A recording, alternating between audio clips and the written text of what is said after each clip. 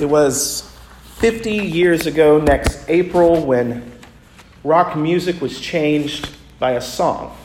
The songwriter explains the story behind the song he wrote. I was going through a really difficult time. It was late in the Beatles' career, and I was sensing that we were breaking up. So I was staying up late at night, drinking, doing drugs, clubbing, the way a lot of people were at the time. I was really living and playing hard. The other guys were all living in the country with their partners. But I was still a bachelor in London. I was exhausted. That's when Paul McCartney goes to bed and has a dream. Somewhere between deep sleep and insomnia, he says, I had the most comforting dream about my mother. She died when I was only 14. She had been a nurse, my mom, and very hardworking because she wanted the best for us. At night when she came home, she would cook, so we didn't have a lot of time together. But she was just a very comforting presence in my life. And when she died, one of the difficulties I had as the years went by, with each year, I had difficulty recalling her face. It began to fade more and more over the years. So in this dream, 12 years later, my mother appeared. There was her face, completely clear, particularly her eyes. And she said to me very gently, very reassuredly, "Let it be." It was lovely. I woke up with a great feeling. It was really like she had visited me at this very difficult point in my life and gave me this message: be gentle, don't fight things, just try and go with the flow. It'll all work out. So, being a musician, I woke up, went right over to the piano, and started writing a song. When I find myself in times of trouble, Mother Mary comes to me. Mary was my mother's name. Speaking words of wisdom, let it be. There will be an answer. When all the brokenhearted people living in the world agree, there will be an answer. Let it be. Not very long after that dream, he continues, I got together with Linda, which was the saving of me. And it was as if my mom had sent her, you could say. These days, the song has become almost like a hymn. People would lean out of cars and trucks and say, "Yo, Paul, let it be." So those words are very special to me. Because not only did my mom come to me in a dream, reassure me with them in a difficult part of my life, but, well, sure enough, things did get better after that. But in putting them to a song, it became a comforting, healing statement for other people too. Let it be. Those words changed the musical world. They've been changing the world for some time now. There's something about that affirmation, about saying, let it be, saying yes when faced with a challenge, with an opportunity, when faced with the simple chance to live and fight for another day, to say, let it be, yes, that changes you. The Advent story begins with those words. It would not have begun without those words. Let it be. Let it be to me according to your word. Words spoken by that first Mother Mary, a woman who had every reason and probably should have said, no way, no how. One night, she had a dream. The angel Gabriel whooshes into her room and offers an opportunity. Do not be afraid, Mary, for you have found favor with God. And now you will conceive in your womb and bear a son, and you will name him Jesus. He will be great. Will be called the Son of the Most High. We know the backstory to all of this. Tradition tells us that she was young, very young, her whole life still ahead of her. She was betrothed to an older man, Joseph. She was simple, poor, a Jewish girl in a small, forgotten village of Nazareth. Oh, and she was a virgin. Luke tells us 3 times she was a virgin. How can this be? She asked the angelic visitor. Since I am a virgin, how can this be? And the angel responds with 6 startling words. Nothing will be impossible with God. 6 startling words. That's all it took to change Shonda Rhimes' life. She writes about it in her recent memoir, Year of Yes. It was Thanksgiving 2013. Shonda is the youngest of 6 children, none of whom were impressed with her great fame. Rhimes is the creator of shows such as Grey's Anatomy and Scandal, a prolific television producer who's paved the way for women of color in the industry. But to her family, she's baby Shonda. Every so often, she writes, she tries to fish out some praise from all these siblings of hers, to humble brag enough to get one of them to be impressed with all her many accomplishments. It's still yet to happen, she says, but that's what she was doing again that Thanksgiving Day. Mom had handed off all the responsibilities of the family traditions to the siblings. And she's preparing a meal with her oldest sister, Dolores, 12 years older than her, the two of them bookending the children.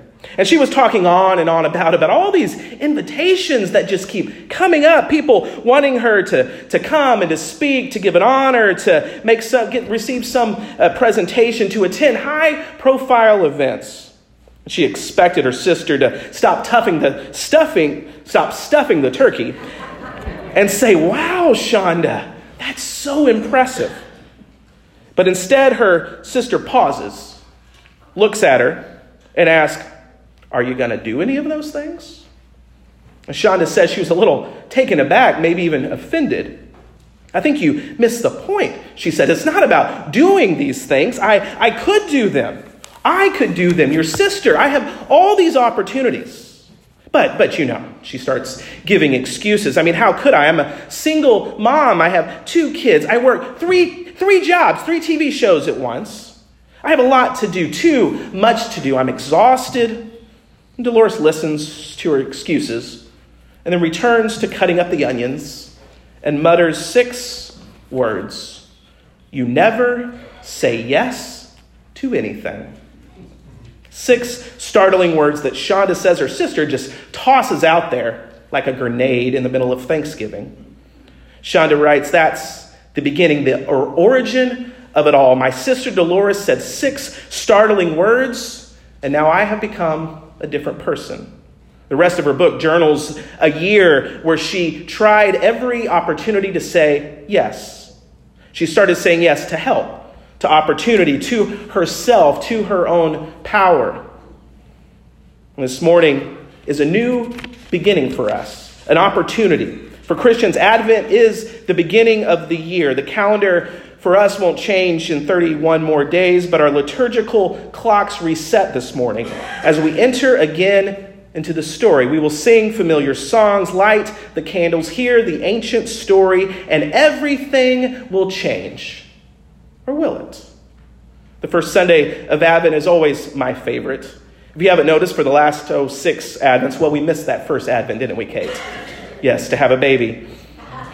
But those other 5, well, I picked the songs that Advent too. Every Advent we've been here. We've always begun with O come, Emmanuel, usually followed by the song we will sing in a moment, Come, O long-expected Jesus.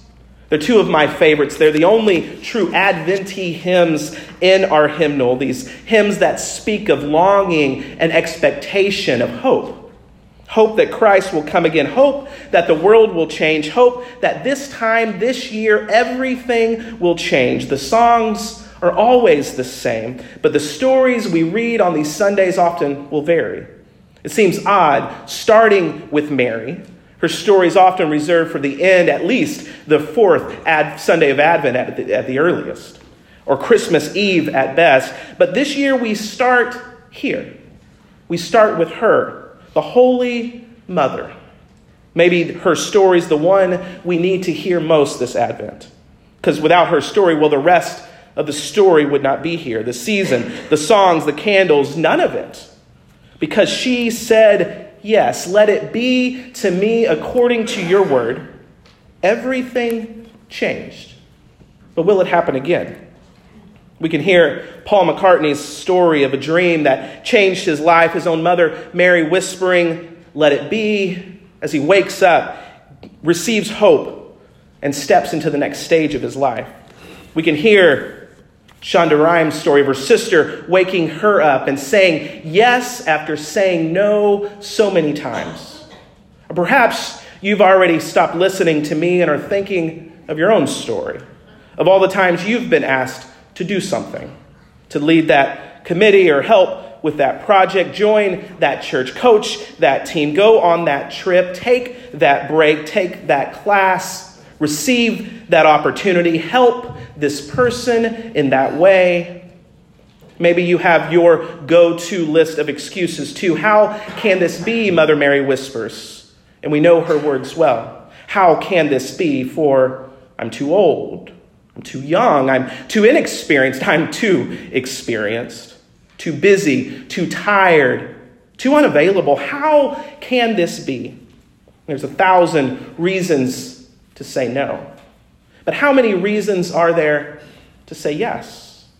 Mary didn't have to say yes. She could have just given a hard no, woken up, and gone on with her life that was all ahead of her. She could have said, well, wait a few years. Come back. Let me grow up a little bit. I got a few things to learn before I settle into giving birth to God in this world. It's a great opportunity. I'm just not ready. Not yet, not now. She didn't have to say yes, but she did. With Advent, the season changes. But what else changes? Well, that depends on our answer. The 13th century mystic Meister Eckhart once wrote, "We are all meant to be mothers of God, for God is always needing to be born." Who knows, maybe Gabriel's still whooshing in while we sleep and dream, offering us, every one of us, the chance to bring God into our world. Every one of us, mothers of God. Every one of us, an opportunity handed to us, the chance of a lifetime. How will we respond? Which 6 unexpected words will be spoken of us? You never say yes to anything, or nothing will be impossible with God. Now, Mary, faced with her invitation to be the mother of God, said yes, and everything changed. God is always, still, and forever waiting to birth the impossible. What will our answer be?